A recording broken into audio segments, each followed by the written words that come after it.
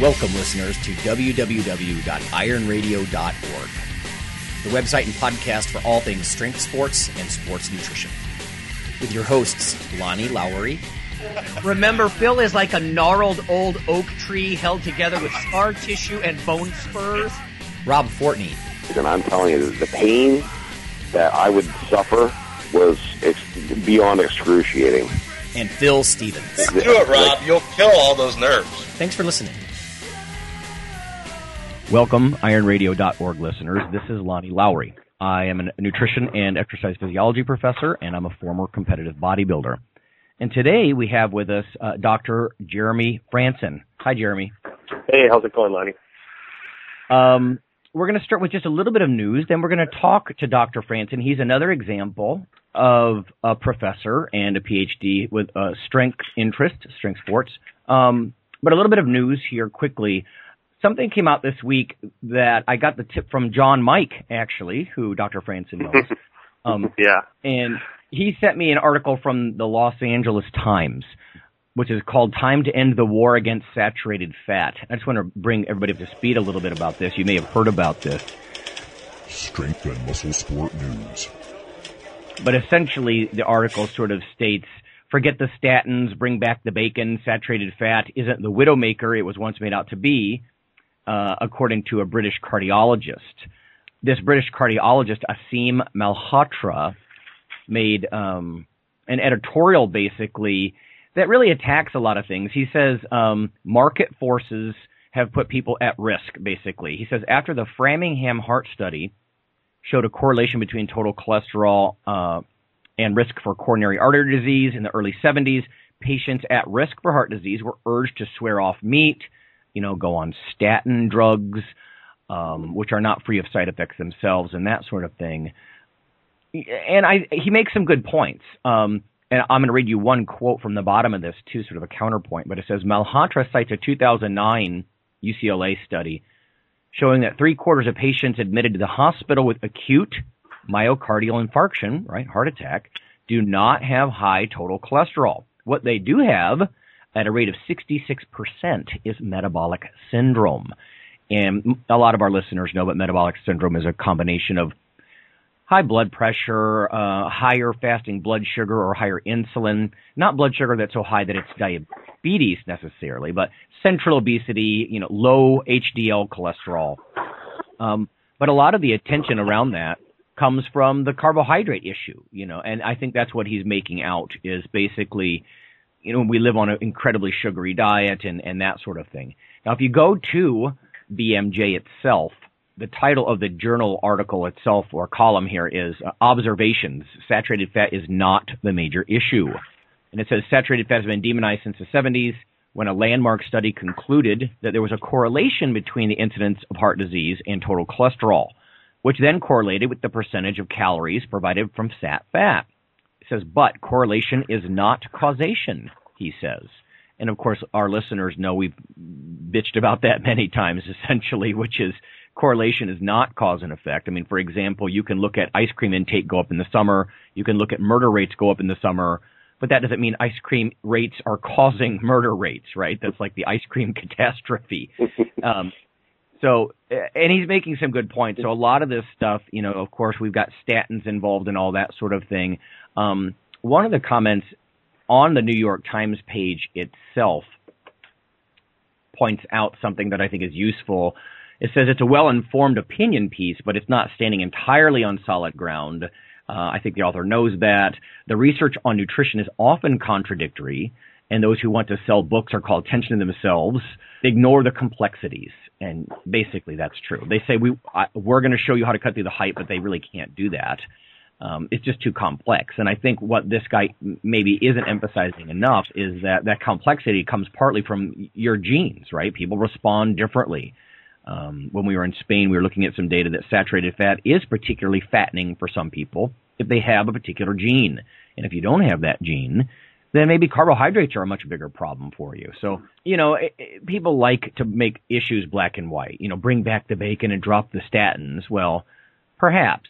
But I think a lot of our listeners in the strength community, maybe because we're biased toward meat, but we're a little bit better read, I think, than most people when it comes to things like saturated fat. I mean, for example, you could find plenty of information that stearic acid, which is one of the sort of the main fat in beef, may not be atherogenic. It may not even lead to heart disease increases like some other saturated fats. But, the data is mixed, and I think it's mixed because we have different genomes at work, when people consume this stuff. But I just wanted to share that with everybody as sort of our news this week. I don't know, Dr. Franson, what do you think about the whole fat issue versus carbohydrate?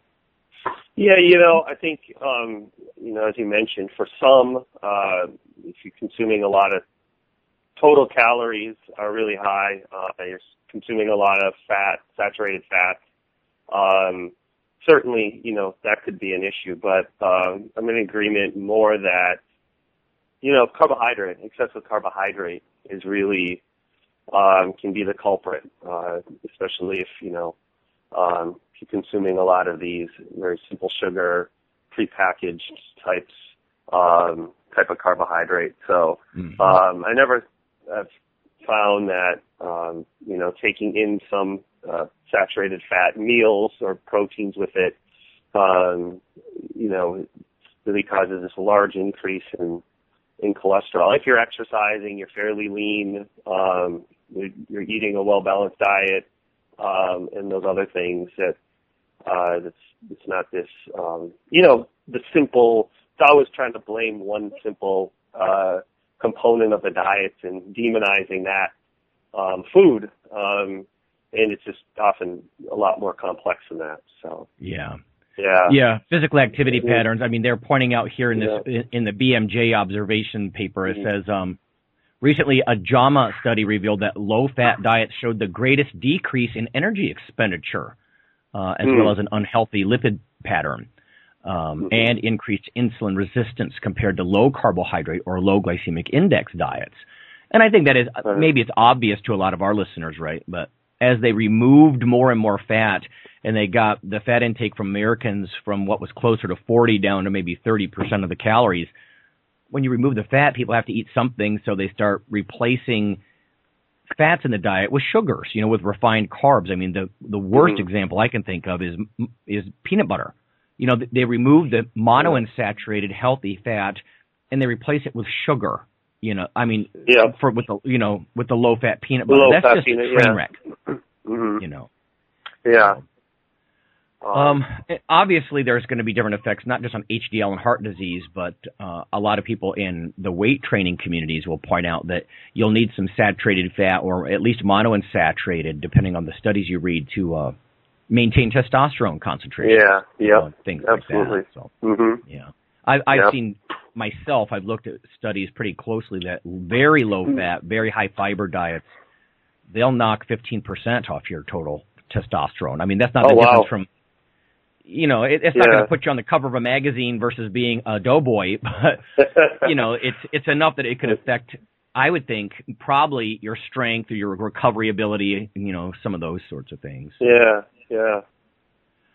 Okay, so, but let's get into you here. And then we're going to talk about the American Society of Exercise Physiology meeting later in the topic. But first, maybe tell listeners about your origins. I know you do strongman competitions and that sort of thing, and yet you're a PhD. So how did that happen? Yeah, well, I grew up playing all sorts of sports, like a lot of us.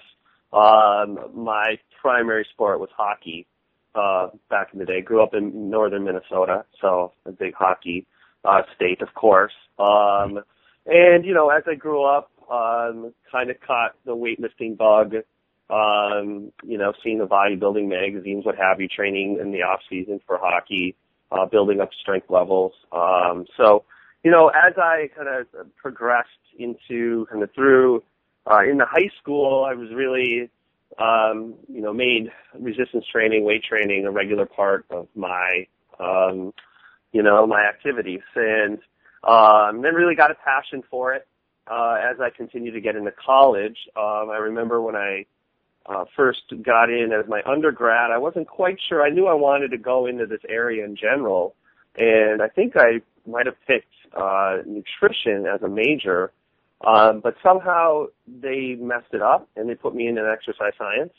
And then I was like, oh wow, there's a department, there's an exercise science. I didn't really know. I mean, I was a freshman in college, and so yeah, it just kind of happened. I was put into in an exercise physiology.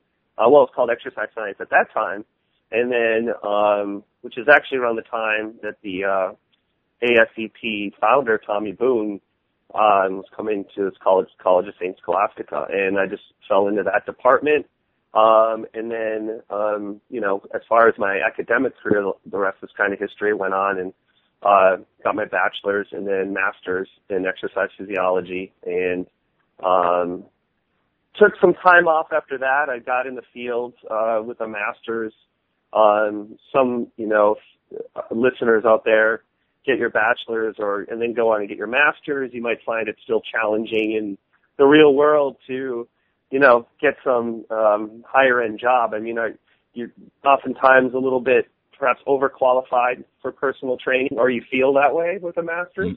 But then, you know, teaching maybe at a community college, but then, you know, teach at a university, the PhD is required. But I spent years, I mean, all this time continued to, you know, do resistance training. It's really my passion. I've done it, like I said, since before high school. But yeah, then worked in the field and you know, spend a lot of time in the trenches, training, training some athletes. I've trained, you know, top national level female bodybuilder. I think she placed in maybe the top 15 at nationals one year. I've trained, one place I worked at, there were a few professional football players. I trained a professional race car driver once, which was interesting. So I got a lot of experience with some athletes, and then of course your regular general population. And then, you know, I think you go through college, you may get a degree in exercise science, which is heavily focused at that time traditionally, maybe in still some programs, on endurance exercise. So really with my background in weight training, I felt like I had an advantage as far as going out in the field and applying some of that knowledge. And, you know, after spending time in the trenches, I figured it was time to go back, get my PhD. When I went down to New Mexico, where I actually met John Mike, and down there, you know, I watched strongman competitions, of course, on ESPN, like a lot of us growing up. I'm sure have seen it at some point in time. And, you know, there was a state competition down there. I met him. I trained with him for a little while, entered the lightweight. For some reason, I'm just one of those guys, and maybe some listeners out there can relate, that you might not look that big or that strong, but then, you know, kind of out of nowhere, you're pretty strong. I think with my deadlift, at least, I've surprised people, you know, pulling around 600 pounds at a 200-pound body weight. And I don't look perhaps physically impressive in clothes, but certain lifts, especially with like the legs and back, deadlifting, pulling, I'm pretty strong for my size. And of course, that's a strongman. You know, if you're good at that, if you're good at lifting things, you're probably going to be pretty decent at strongman competitions. So, you know, competed in them several years while I was getting my PhD.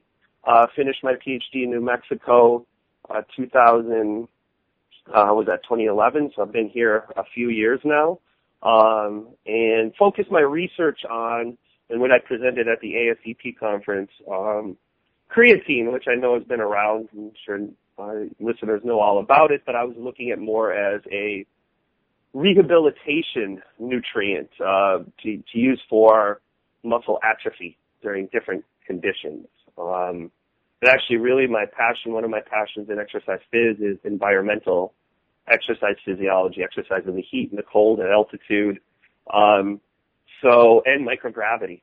And the NASA had a call for a nutritional and training program that could slow down the muscle loss associated with inactivity or microgravity. And how they measure that on planet Earth is put people in bed rest, 6-degree negative head down tilt bed rest, kind of simulate the fluid shift, and then the bed rest, of course, is unloading of the bones and muscle, and you have muscle atrophy. So I try to get that as my dissertation. Went really big, $1 million grant. So I tried, made it through round one, and then didn't get the funding. Typically, they like to keep their research down in Texas around Houston. But I said, they never tried creatine, and it made me wonder, they tried amino acids, leucine, these different protein drinks, weird esoteric herbs and antioxidants, and I'm like, how have they not tried creatine? Because we all know, creatine's the most researched supplement out there, muscle strength, power, hypertrophy, those kind of things. And so I went back and I wanted to see the following year because they had this study open again for the next year for those who are submitting proposals. And I was like, well, who beat out creatine? I thought I had a good idea. They've never tried this before. And they actually changed the wording slightly on the proposal, which read nutrient supplement / drug and training program that can slow down. So basically what beat out creatine the year I submitted was testosterone. They actually chose a study to use testosterone during bed rest. That's not fair. That's not a fair comparison. That's not fair at all. How can you say supplement and then go with testosterone? So I was a little irritated. My dissertation advisor, too, Dr. Schneider, she actually worked at NASA for 12 years before she went to New Mexico. So I thought I kind of had an in, and she would help me with designing the protocol and everything like that. But she was really surprised because at the time she worked there, they swore up and down that they would never use testosterone or growth hormone for spaceflight. One of the reasons is, they wanted to have a mixed gender crew, like say if going to Mars, one of their long-term missions. We'll see if we ever get there. We've been talking about it for a long time, but they're an obvious, if they're going to use testosterone, it's kind of then they're saying in a way, well, we're probably going to go with an all-male crew then. Which you can argue either way if this is ethical or not, or right or not. Certainly, loading men up with testosterone is going to beat creatine hands down. But for a safe supplement, I thought it was really good. And the research I looked into actually showed that it slowed down muscle loss and strength, isokinetic arm flexor strength and flexor and extensor strength during immobilization, which is another way to look at muscle disuse. Okay, now, Jeremy, let me ask you then. So, you're in a nutshell, you're saying that you're aware that creatine doesn't just have some hypertrophy assisting effects, but it has anti-catabolic effects. Yeah, exactly. It's because it's independent of a resistance training stimulus. Wow. First done with rats. So this muscle unloading to simulate microgravity when they use animal models, it's called hind limb suspension. They'll take a little mouse or rat and wrap up its hind legs and put it, raise it above the ground and put it on a little, wheel thing. So they can walk around on their front legs, but their hind legs are suspended in the air. They lose the muscle mass over time. And then they gave rats. So they did this with rats, and they fed them creatine or placebo, and they showed a significant slowing of the muscle loss with creatine. So that was kind of the first insight in an animal study. And then this group, Johnston et al., in 2009, and this was published in the NSCA journal, Journal of Strength and Conditioning Research, which showed that casting, they did an immobilization of the upper arm, forearm and upper arm, and that, too, during the immobilization period, slowed down. I think they did actually like an MRI cross-sectional, so they looked at the muscle size, the volume, and an isokinetic to fatigue flexor and extensor of the arm, and significantly mitigated the loss that would normally occur during muscle disuse. If we were to take something like that and apply it in a practical way, so if somebody was injured, for example, like if you were injured, certainly if you were in a cast, but even if you weren't, would you personally use creatine then to try to slow the muscle loss during that period of less training? I would, yeah. I think that, with creatine, we probably all had our personal, experiences with it. We do know that 10, 15% or so are typically what you call non-responders. But if you've done creatine and you respond well, and I do, I certainly know that, if I load up, I usually put on, 4 or 5 pounds. And just, with whether it's that fluid, yes, there's fluid, both intracellular and extracellular fluid, that's going to, but that also creates more of an anabolic environment. Right. A hydrated cell is going to be more anabolic cell with protein synthesis and those kind of things going on. So, if I was going to be bedridden or, knew I had a surgery coming up on my knee or something and it was going to be a cast or whatever, I would take it. And I think it would help slow down some of the atrophy, strength loss, things like that. That's a nice little gold nugget, yeah. Yeah, yeah. Hey, so let me ask you then, you mentioned when I was just in Chicago with you guys that you're going to do a strongman event coming up soon. So you're still competing, of course. So I'm still competing, yeah. I did a competition in the spring. It was just a push-pull 2 event competition. And then qualified me for the state. But I'm doing what's called Chicago Strongest Man here on November the 8th, I believe, 8th and 9th. That Saturday coming up. So, yeah, a couple weeks. I'm winding down. I'm going to try it again. And I think it's going to be, I know there's going to be several competitors in the 200-pound weight class, so I'm hoping that it's a good competition. Yeah, I'm excited. Yeah. Now, so how do they do the classes then for our listeners who aren't familiar? Is it just heavyweight and then under 200 pound, or how much do they break that down for you? Yeah, it depends. So in this competition, it's going to be a 200 and under is your lightweight, and then they have a 200 to 231 weight pound class, kind of your middleweight, and then a 230 to 265. And then 265 and over, yeah. Sometimes, I competed in New Mexico. The first 2 years I did it, the lightweight was 200 and under, but then they changed it to 230 and under was lightweight. So I got up a little bit in bodyweight, 215, but, came in second that year. I was competing against guys that were probably, 240 and they cut weight to make the 230. So I've given up a lot of body weight there, but typically they'll get these weight classes, in 200. Sometimes they'll even have a 175 class and under. Yeah. So, that's interesting. I remember once, it was Ed Cohn, actually, of all people, Rob, and I asked him, have you ever thought about doing things other than pure power, powerlifting, like strongman? And he said, I'm too short for that. So he felt like that was a disadvantage, that if he just simply wasn't tall enough, that height was a big deal in some of these events. Yeah. I don't know. Do you feel that, or do the weight classes take care of that? The weight classes take care of that a little bit, but certainly it can be a strength, it can be a weakness. If you do like a deadlift off blocks, right? I see the guys I competed there, I'm a 5'11", just about 5'11", and, if you're 5'7", it's a pretty short range deadlift, like a rack pull, where for me it's still decent range of motion. So that might help, but certainly events where you're putting, one of the events I have coming up is going to be a keg carry and then a keg over a 4-foot bar. So you load it, like you just pull a keg over a crossbar and drop it, and then run back and get another keg. And, a little shorter, you're going to have to pop that keg way up high on the shoulder, stand on your tippy toes to get it over. Where someone taller like me is going to be, and that's kind of the same thing with, if you ever have to load an Atlas stone, onto some type of platform.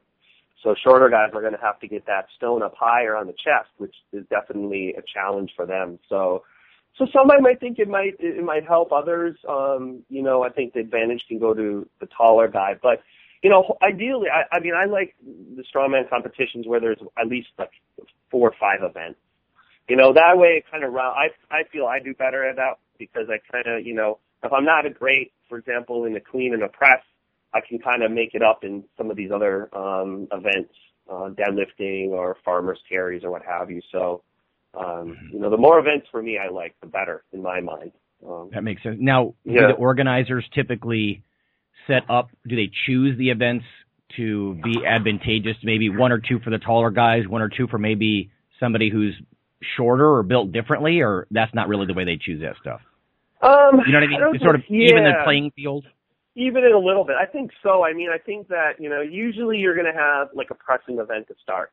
A log press, an axle clean and press, some type of overhead press. Usually start with that. And then you go to a pull. Now this competition, we're going to do a truck pull, a seated pull with a rope, hand over hand pull. Or the pull might be a deadlift medley or a deadlift. And then you usually have some type of carry event, carrying kegs, carrying odd objects, things like that. And then, a lot of times you have some type of static holding event. You're holding on to, you might do a farmer's hold where you just load up the farmers and then hold them for time, or do a farmer's carry. That's what in this one is going to be, a farmer's carry. And then another stacked event, the final one we're doing here in Chicago, is going to be a plate hold. So just put your back against the wall, stand straight up with your back and, lower back against the wall and hold a 45-pound plate straight out at arm's length. Once those arms drop below parallel, time stops. So it's a hold and an isometric hold. So yeah, so I think they kind of give it where, if you're a specialist in pressing, you can press the world over your shoulders. That's great. If you're maybe a shoulder guy, that's great and clean and press, but perhaps walking with weight, or loading something up higher is going to be a little bit, slanted for the taller guy. So I think that's, it's pretty good. And, with 5 events, usually the overall more athletic, stronger person does win then, I feel then it's really a good measure of strength and athleticism. So we're just about to go to break here, but so that's going to be your love? Any bodybuilding aspirations or that sort of thing, or? I don't know. Bodybuilding's great. It's just it's really about weak point training, right?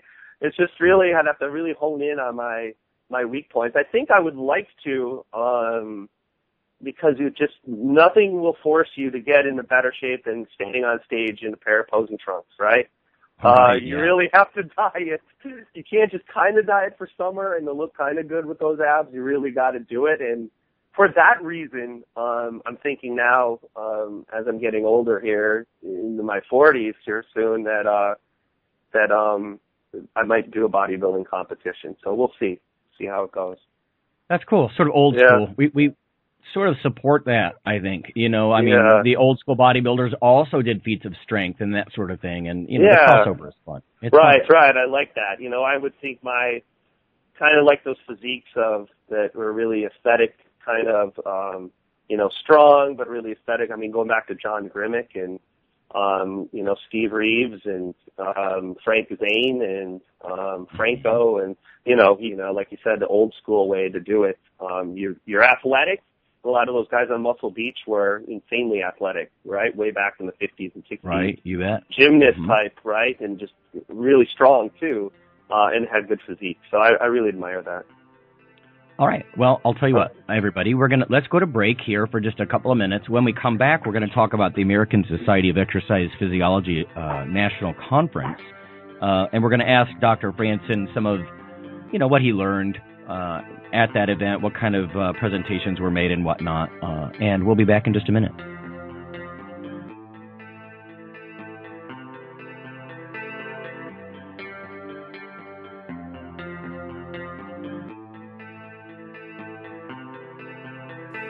Hi, this is Dr. Lonnie Lowry, and on behalf of Phil and Rob, I'd just like to let listeners know that if you love us or you hate us, we'd like you to leave a comment or perhaps vote for us on iTunes. It helps us out quite a bit on the popularity side of things.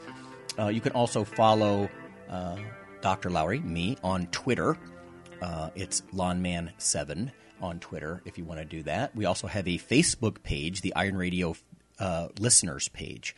So whether it's leaving a comment or voting for us or following us on Twitter or Facebook, that would be fantastic. Also, occasionally Rob or myself will write an article for another website, and Phil will as well. So lots of ways to interact, follow us in other media, and vote for us and keep things going strong on Iron Radio. Thanks.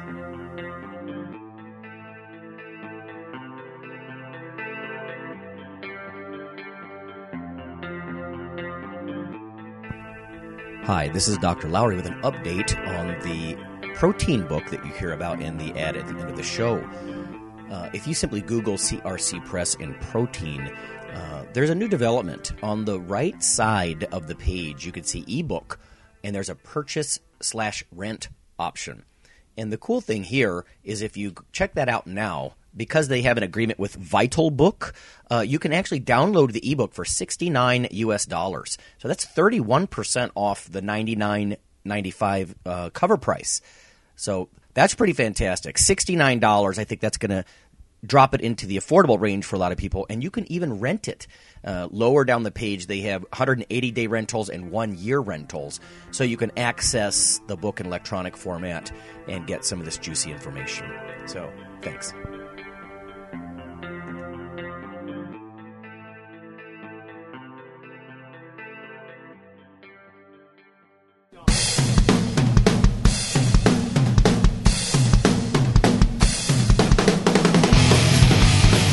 Hi, this is Rob Fortney, and I'm here to ask that, as the holidays approach and your thoughts turn to giving, you consider your friends here at ironradio.org.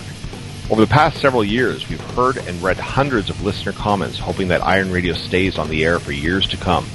We are here for you. But, like any other radio format, we're listener supported. That's where you come in. For just $4 per month, you can become a supporting member. Keep your weekly dose of education, experts, and Gen Talk flowing. Just go to www.ironradio.org and click on the $4 monthly subscribe button near the bottom of the page, or click the donate button at the right of the page for a one-time donation. You are the Iron Brother and Sisterhood. Thanks for helping us create a place for better internet programming for all strength and muscle sports, and a happy holidays.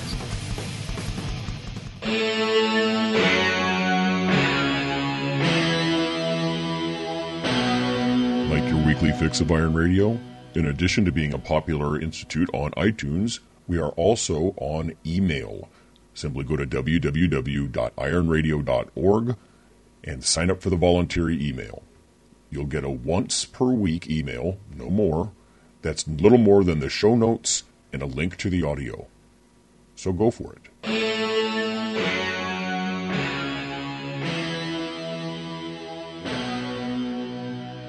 Welcome back, everybody. This is Lonnie Lowery, and I am on the phone with Dr. Jeremy Frandsen from Chicago.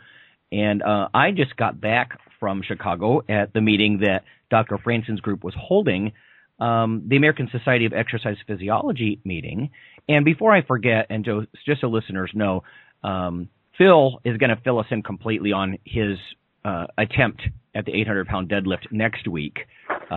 I know people are excited to hear about that, and I am too. I actually don't know. I've been so busy with this weekend that I don't even know what happened with Phil. I haven't even looked at our Facebook page, but stay tuned for that. We'll get all of his insights next week. But right now we're going to get back to the science.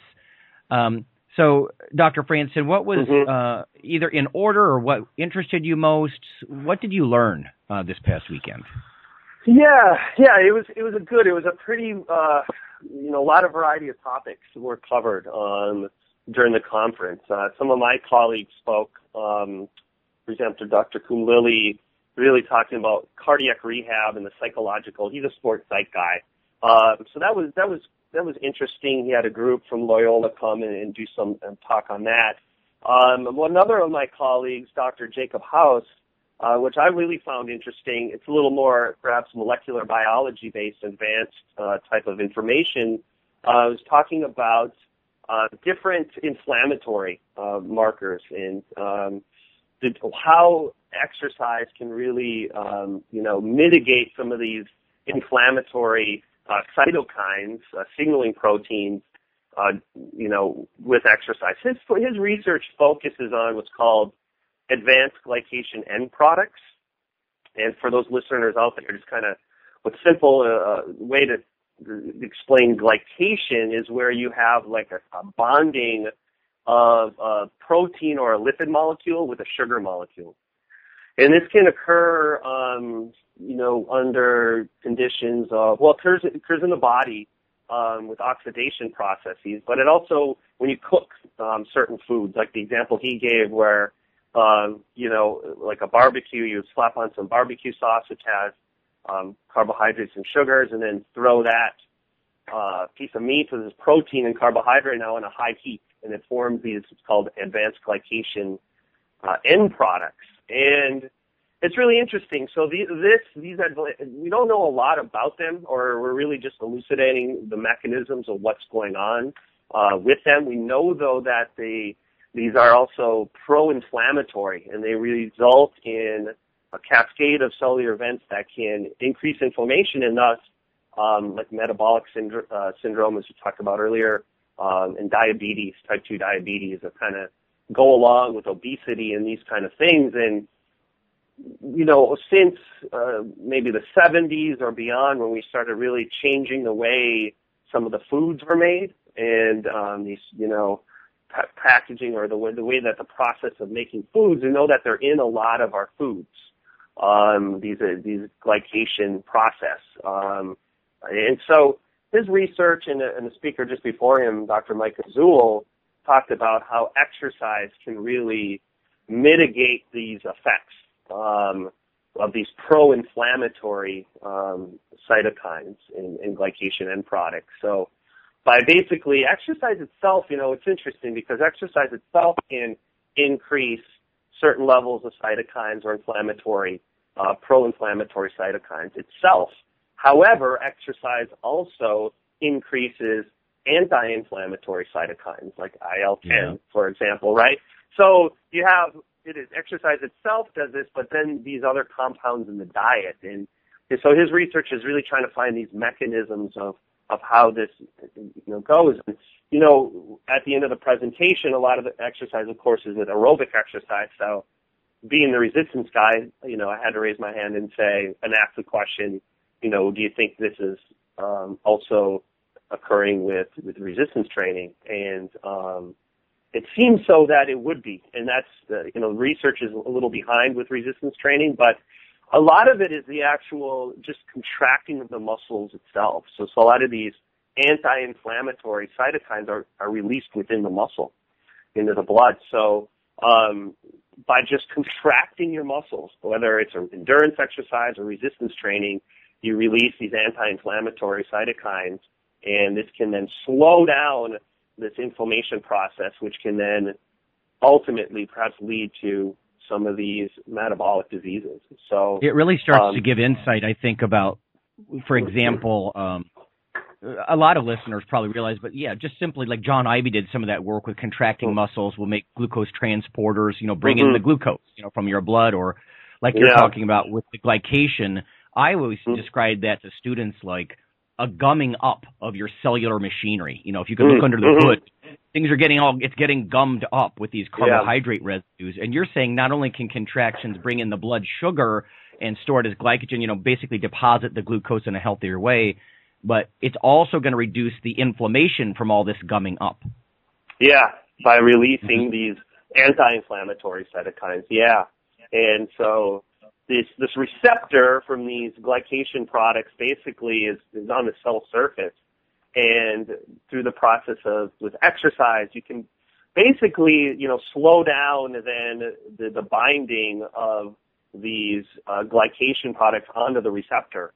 And then, you know, all the negative effects that occur afterwards. So it kind of blocks then that process just by producing some of these anti-inflammatory and exercise itself. So, you know, once again, just showing how exercise, resistance, endurance training, or just contracting those skeletal muscles, you know, improves the quality of the muscle, and it protects it against all these negative effects, oxidative reaction, reactive oxygen species, et cetera, et cetera. So I think there are probably a lot of lifters who they think, oh, how can weightlifting be anti-inflammatory? Or, you know, when I'm really sore, it's so inflammatory. And, of course, acutely it is. But it's cool to understand, that chronically over time, exercise is an anti-inflammatory treatment. Right. Right. So, yeah. And, you know, like, again, acutely, you can increase the reactive oxygen species, you know, during exercise, but you also protect yourself against further damage, oxidative damage, by doing exercise. So you have to look at the long term, how it really kind of plays out, and how the body kind of adjusts to that stimulus. And it's you know, a positive adaptation. Yeah. So what else? What other juicy stuff? Yeah. So then another one. Well, part of it, just to kind of before we leave that, one other group did Erin Sutman and Eric Essex. They did this. She's an undergrad. We try to promote some undergrad research, but she just did this presentation. They're gathering data now on runners, but just with cold water immersion. So it's titled "Cold Water Immersion Limits Glucose Delivery After Long Distance Running." I think just for our listeners, it might be interesting if anybody has experience or has tried ice baths or cold showers right post workout. Contrast going from a cold to a warm to a cold and effects on recovery. Well, this just research and its preliminary data is just showing how cold water immersion immediately after exercise can limit glucose delivery. So I know I've tried that before. I don't know if you have any experience, but I used to work out this place. They actually had a cold plunge pool. So I could go after post-workout. I could jump in this cold plunge, but then go right over to the jacuzzi. It feels really good. I liked it because it felt good. But, so is that, once again, is the cold water, you may hear about this with NFL players, right? Well, they have other trauma going on in their muscles, but even after a hard practice, they might plop themselves in an ice bath. Part of what they're showing, though, is that this might limit then glucose delivery. And, of course, post-exercise, those GLUT4 receptors are really sensitive to taking in all those carbohydrates into the muscle. The post-workout shake, and you want to get that glucose and proteins in. So perhaps immediately after might not be best. It might be good to wait a while, get the glucose into the cell, into the muscle cells, and then doing your contrast bath or a cold water immersion or things like that. So a little bit more, Jeremy, that's interesting because I just saw some papers questioning the value of ice, believe it or not. Yeah. Like a lot of things we take for granted about the anti-inflammatory nature of ice. People are familiar with like rest ice compression elevation. And they're actually questioning when you look at different, inflammatory mediators or things like that. They were actually questioning and just saying, where's the data? Where are the hard data about ice? And now you're also saying maybe we're using cold water wrong. Perhaps, yeah, right. As far as immediately post-exercise, if you're going to inhibit glucose delivery to the muscle cell, that's going to, limit then your recovery. I mean, you want that you want to replenish those glycogen stores. So, perhaps it's best then to get those protein carbohydrate drink down, post-workout shake immediately, have some time there to let the glycogen replenish at least a little while before then immediately going into the cold water. So, but it does make me think of another other research related to this. And I was actually, as a PhD student in New Mexico, I was a participant in a research study where we did palm cooling. So we did a palm cooling. We stuck our hands in this little device where you put your hands around these two little cone-shaped cold metal objects, and you cooled your palms, and then immediately did a bench press. Basically, I think it was right around 5 RM bench press. Okay. And now, and maybe some of your listeners have heard of this research, this pre-cooling. Now, in the past, it was pre-cooling before endurance exercise, but the interesting about this research, and it was published in Medicine, Science, Sports, and Exercise, Young Sub Kwan, one of my colleagues now, he found basically that it was an increase in the number of reps you can do with a 5 RM load by cooling the palms immediately before the bench press. So I went with my hands in this cooling device, laid back on the bench, grabbed the bar, unracked it, and did as many reps as I could. Versus the cooling of the palms and going warm hands on these warming them up, there was no significant difference than the baseline. So there's also been research showing that with pull-ups, pre-cooling the palms before doing a number of max reps in the pull-ups. Pull-ups are significantly increased in the number if you cooled your hands before you did it. It's weird because you think that while cooling, wouldn't that kind of slow, kind of have this idea that if you're colder, it muscles more? were tight or not warm. You got blood flow in there or what have you. But it's an interesting phenomenon. And I actually have an undergrad who's doing an undergrad research project who wants to look at if this would work for the lower body. So he's going to do foot cooling prior to high-intensity cycling, like a Wingate test, and see if there's any changes in peak power or Wingate performance. So there are at least 2 research studies that I know with the bench press and the pull-ups that cooling the hands prior to a max effort increases strength acutely. That's interesting. Now, how long? Yeah. Was it a couple of minutes, or how long did you have to cool your hands? Yeah, it was several minutes. It wasn't, it was a device that basically, it was actually a device for the military. The military had interest in this for soldiers trapped in their vehicle. They couldn't cool themselves and they could put their hands on this device. But I think it was somewhere around a 5-minute period. To go back and look, but I was saying this was around 5 minutes where you'd have your hands in spice and it was kind of cold on the palms, but not, it wasn't holding on icicles, right? But it would draw then the heat from the palm. You have these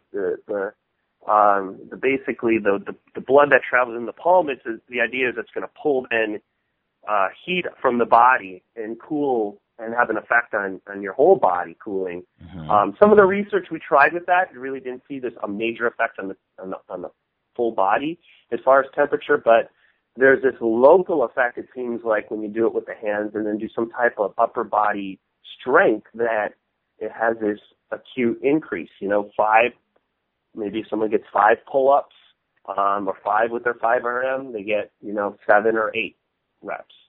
So a couple of significant increase. So, yeah. You know what's interesting, Jeremy, is in the last year, I add this to the list, I guess, but so we've got stuff like bite down on a mouthpiece, cool your hands beforehand, and then there's these carbohydrate caffeine mouth swishes. I mean, these are things that somebody could do to add power output, basically, or a few more reps. Onto their sets. And the weirdest thing is these are things that just happen acutely in a few minutes before the lift.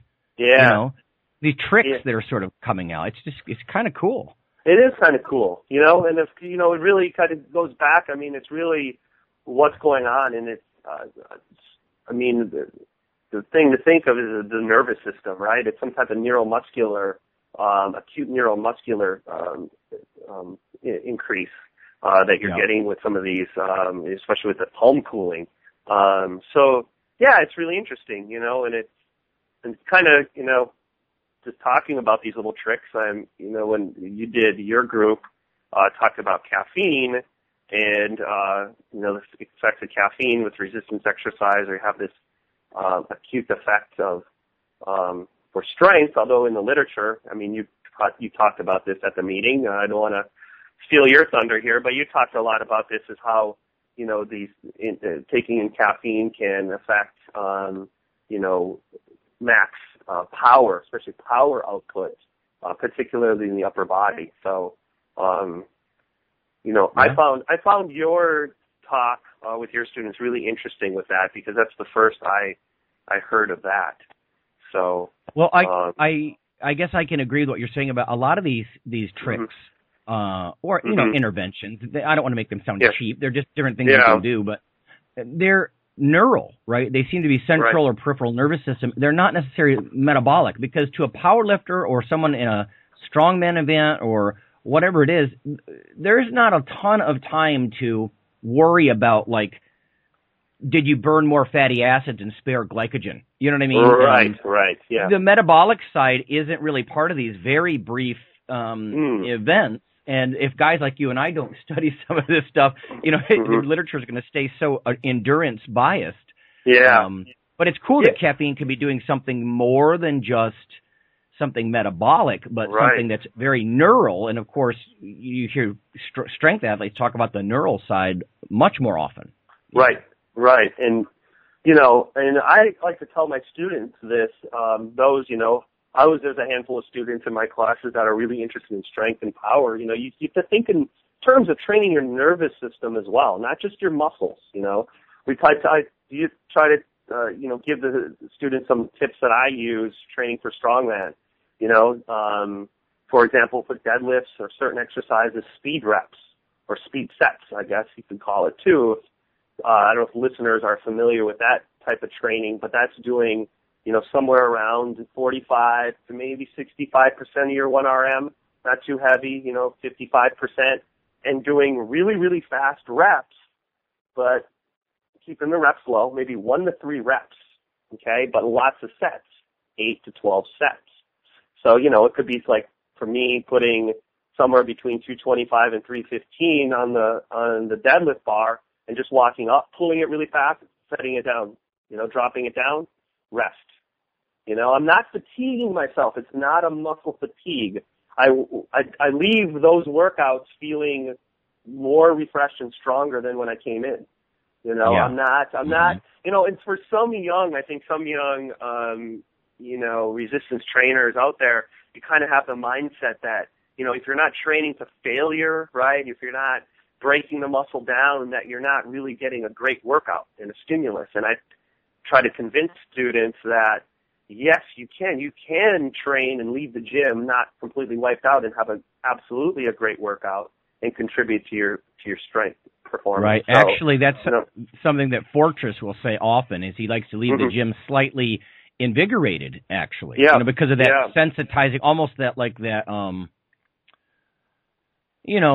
nervous system sensitizing effect that you'll get. And unfortunately, Rob will point out how magazines, unfortunately, they love to push the very bodybuilding mentality. I just saw a commercial yesterday about trash your abs, ruin your delts, destroy, Yeah, exactly. Yeah, but, those kind of sets, you stop if your speed slows down. If usually set number 1, 2, and 3 are slower than, 5, 6, and 7. But if you get to set 9, 8, 9, and the bar speed slows a little, you're done. You do not want fatigue to accumulate. You're ramping up the nervous system and really getting that motor pattern down, wired down. And, it just can be like on the bench press, 135, 3 reps, boom, boom, boom, racked away, rest a couple minutes and then do that again. And to the onlooker, it might seem really strange. And, I just remember when I was young, some guys have bodybuilding mentality is, this kind of idea, you feel bad if it looks like you're lifting a low amount of weight, right? You cycled your ego or whatever. You have to load up the bar and train heavy or go home, kind of attitude. But no, those workouts are useful for the nervous system. And then if you're doing a lift multiple times a week, it's kind of a deload day within the week where you still train that movement pattern, keep your nervous system fresh, ramp it up, and then when you come back again, you feel stronger. And I think it really helped me with my deadlift to get over, 455, get over 500 particularly. Yeah. Right. I was going to say, I like the idea of the multiple sets, too, so you can get some of that neural potentiation on purpose, like you were saying. Set 4, 5, 6, you're actually more explosive than sets 1 or 2 because you've got some potentiation going, right? Absolutely. Yeah. Absolutely, yeah. And you come back on those heavier days, you can just feel it, and it's it's an easy training tool. You don't need bands or chains or, some of these more complex. It's just a day, a speed set day, of the week. And I use it for strongman, and it's pushed me through plateaus in my main lifts. And I just think, it's talked about, obviously, Westside talked about it, Westside Barbell, others, but for a lot of the young lifters out there, I just don't think they utilize it, and it's really easy to do. And it would really help if they applied it. So one of my faves, Okay. What else at the meeting? Was there anything else? Well, I talked about my research a little bit. I was talking about how creatine kind of slowed down then this muscle power and work during immobilization. And just to kind of just touch on that one last time, and what I really wanted to look at and finally have my data analyzed for was looking at specifically what was going metabolically in the muscle and using magnetic resonance spectroscopy. And I was really happy. I just casted the forearm, and unlike the Johnston et al., where they did the entire arm, I just did a small muscle, the forearm flexors. I had only had my subjects immobilized for 7 days. They did the typical creatine loading, 20 grams a day.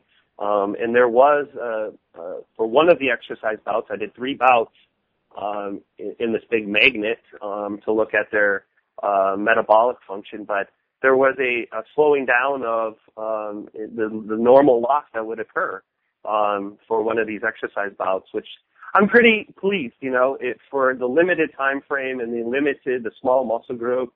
I think just again showing that, creatine, it's been around for a long time, but it's really this useful compound, perhaps anabolic, anti-catabolic, muscle metabolism, intermittent exercise, resistance training. So, I presented that data. It's been taking me a while to analyze it, but I just think that if you are going to be at a time where perhaps you're training, you can't train, those kind of things, that it's a worthwhile compound. Another use for creatine. So, hey, can I ask you something? You mentioned intermittent. Yeah. I don't want to take the attention away from the meeting too much, but when you gave us the tour of your lab, you said some of your colleagues were working on intermittent fasting, and I hate to condense this because I know there's lots of issues here, but can you give listeners the bottom line on this? Because we've talked about this a little bit before, and you're one of the first scientists that I've spoken to about this directly because there's so much hype and commercialism.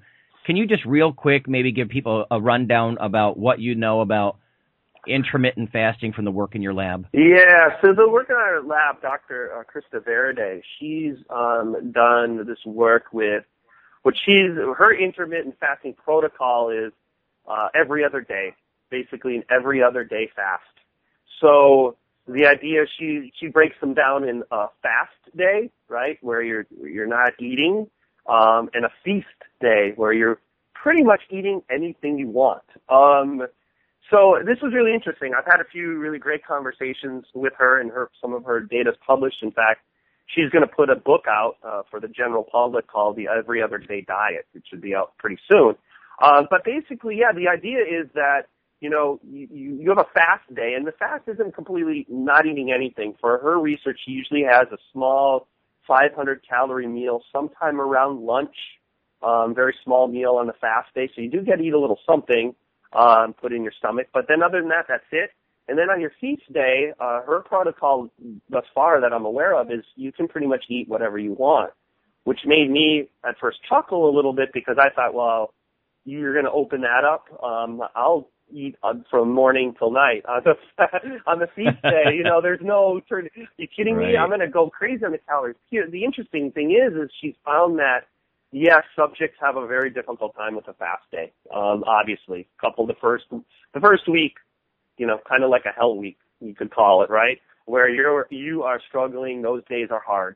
Apparently, though, the feast day, what she found is instead of kind of going crazy, with your eating, is that there's this blunting of the hunger on those days.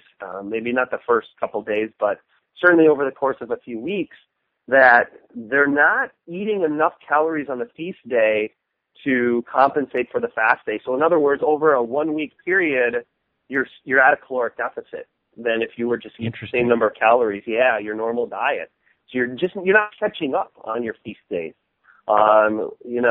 which I thought was interesting, right? I thought you would be able to. And for most, they're not, and thus they're losing body weight. Now, I was concerned, and I had conversations with her, well, what kind of body weight are they losing? Because with her original research or initial research, she did not do exercise. And so I'm like, wow, they got to be losing tons of muscle. And surprisingly, she didn't find that. She used DEXA to look at body composition, and there wasn't a significant loss in muscle, which I found really surprising. And they were losing a decent amount of body weight over the course of, I think she did it for a couple months on this diet. So now her new research is using, first I think she's switching up at the time of day where you can eat that one meal on your fast day, and she's also incorporating some exercise. And I believe she's starting with endurance exercise, although when I talked to her, with me, I'm plugging, no, you should do weight training, right? You should really, I'm thinking, no, you really, of the two, I would think that might be even more important to protect the lean body mass, and alternate your resistance and endurance exercise. So, with all these alternate days to these fasting types of diets, I guess, and you could maybe even comment on this as far as, increasing the insulin sensitivity, right, for the muscle tissue, especially if you do resistance training, I would think that would help. Stimulating more free fatty acid release when you do fast. I think all of your readers and myself, or listeners and myself, would be concerned with the muscle, and we would want to do resistance training. But yeah, so she's finding really good results. She's gotten really large grants, writing a book, been featured in the BBC broadcast, came here at University of Illinois Chicago and did a special with her. So it's gained a lot of hype, and I think the simplicity of just you eat what you want on one day and then you can't eat on the next day.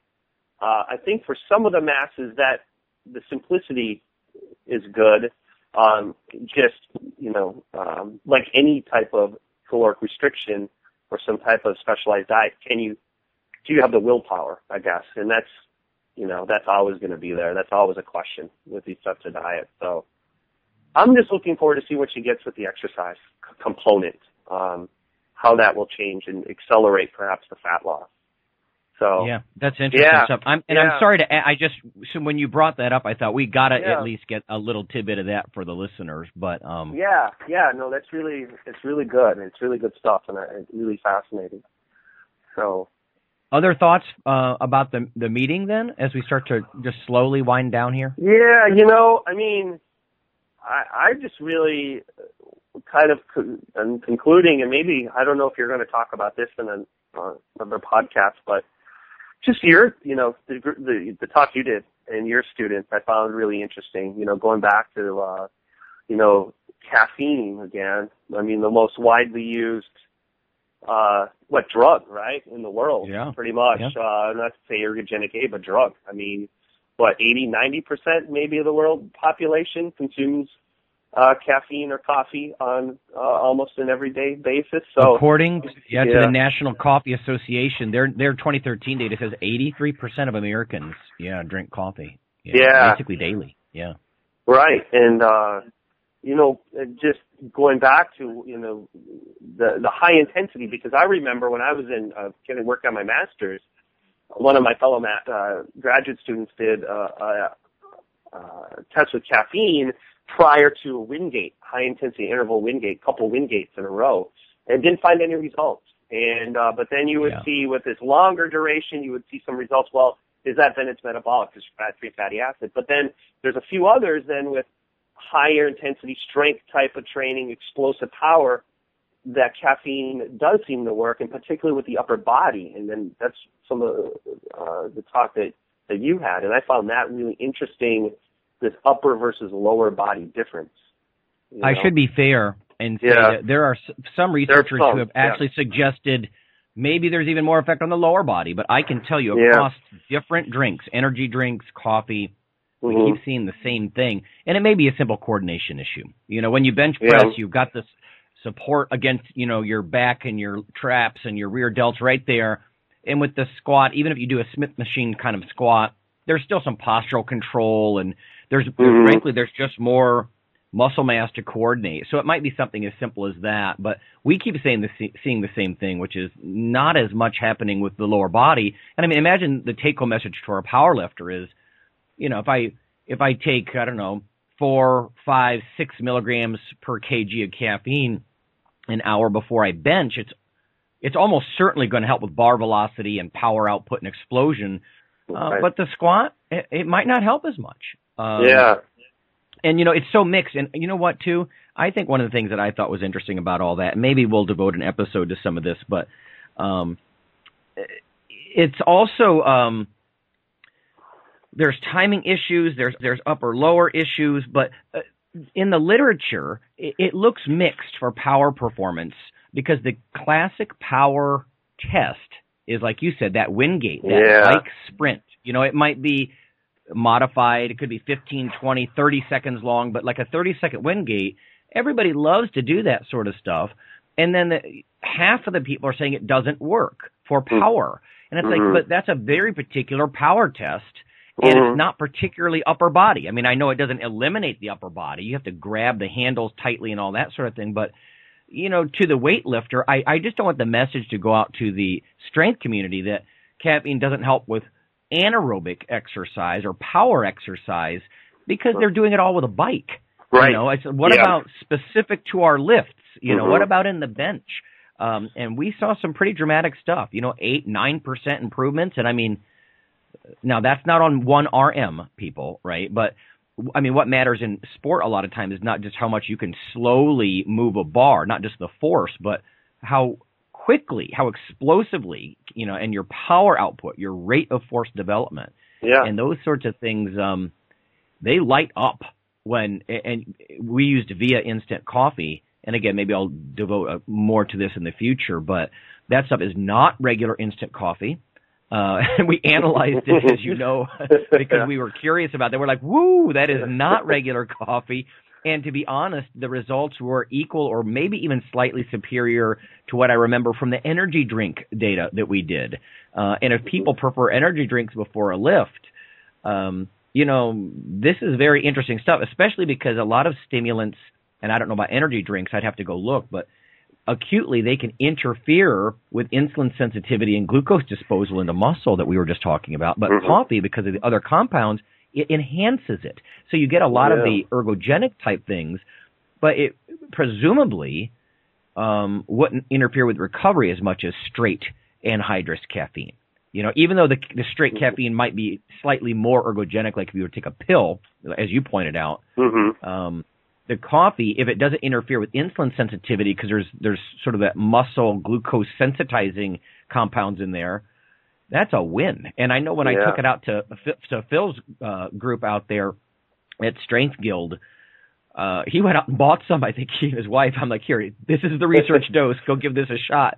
And he's like, you know, so I don't know if he's replacing all of his Monster energy drinks with it, but I would think from a payoff to risk ratio, I don't think you can go wrong with some of those new kinds of, you know, micro ground instant coffees like that Via stuff. It's pretty amazing. You know, Great for those speed set days, right? And I'll probably have that before my strongman competition for sure. I always have my pre strength training ritual usually does involve a couple cups of coffee, or a cup at least. So isn't it funny? Like you talk to a lot of strength guys.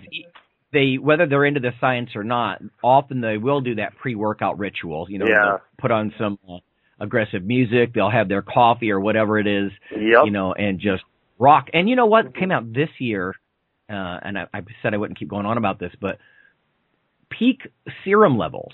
I mean, coffee will start, caffeine, that is, will start peaking in your blood within about 15 minutes. And a lot of the studies have people do the performance test 1 hour after ingestion.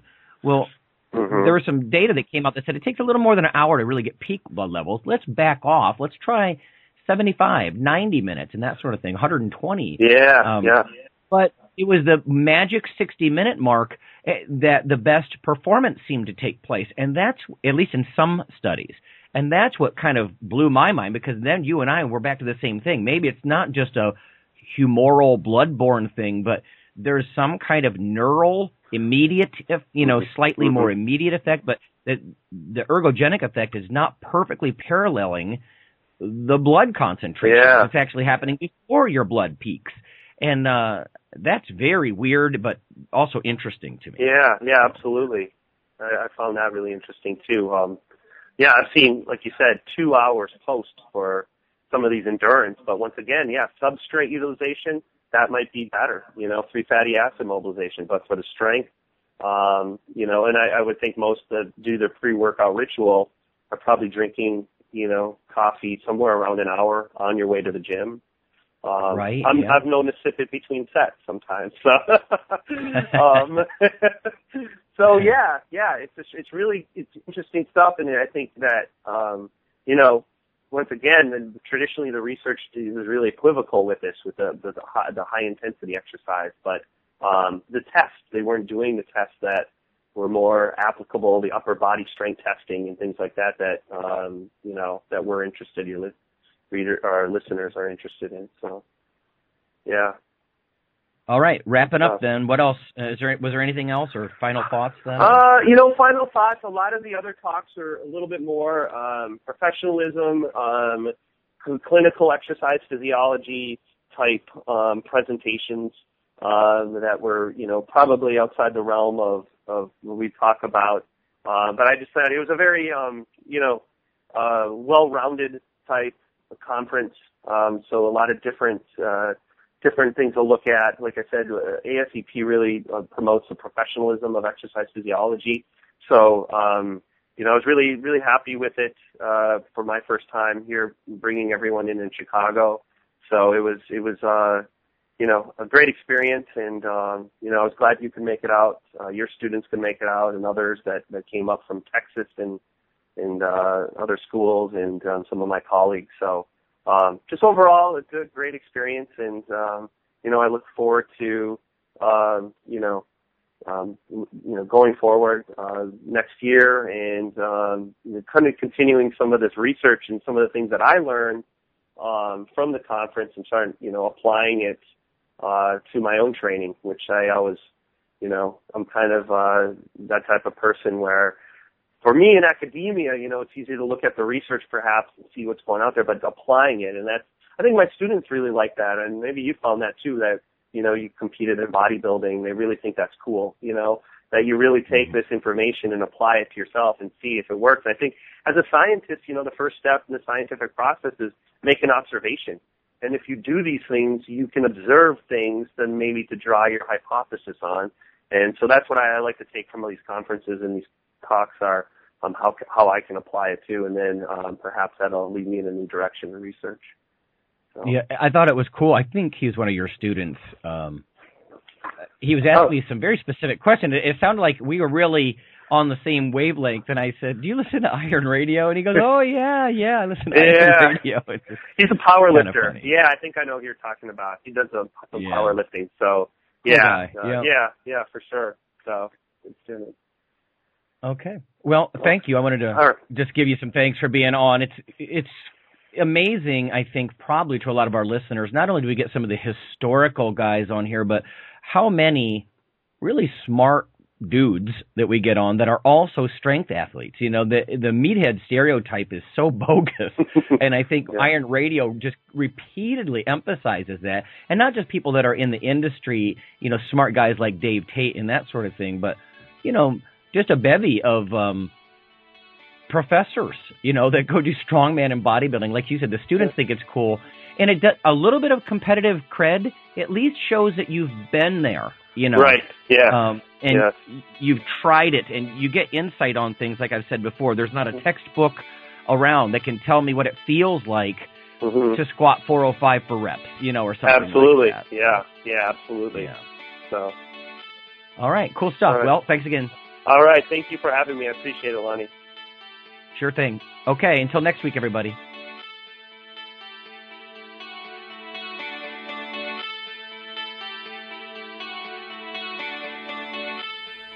Iron Radio is accepting donations. If you like what we do, the professors, the scientists, the bodybuilding show promoters, the athletes themselves in powerlifting and bodybuilding, please consider making a donation or maybe buying something from the ironradio.org store. We also are accepting supporting members. So for $4 a month, which is frankly less than the bank sneaks out of your account in fees, you can step up and support a form of sort of public radio for the bodybuilding and powerlifting and strength community.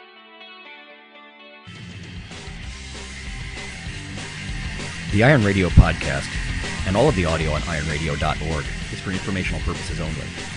If you're interested in starting a diet or exercise program, it's important to check with your physician. Also seek the help of registered dietitians, athletic trainers, and qualified exercise physiologists in order to make the progress that you need.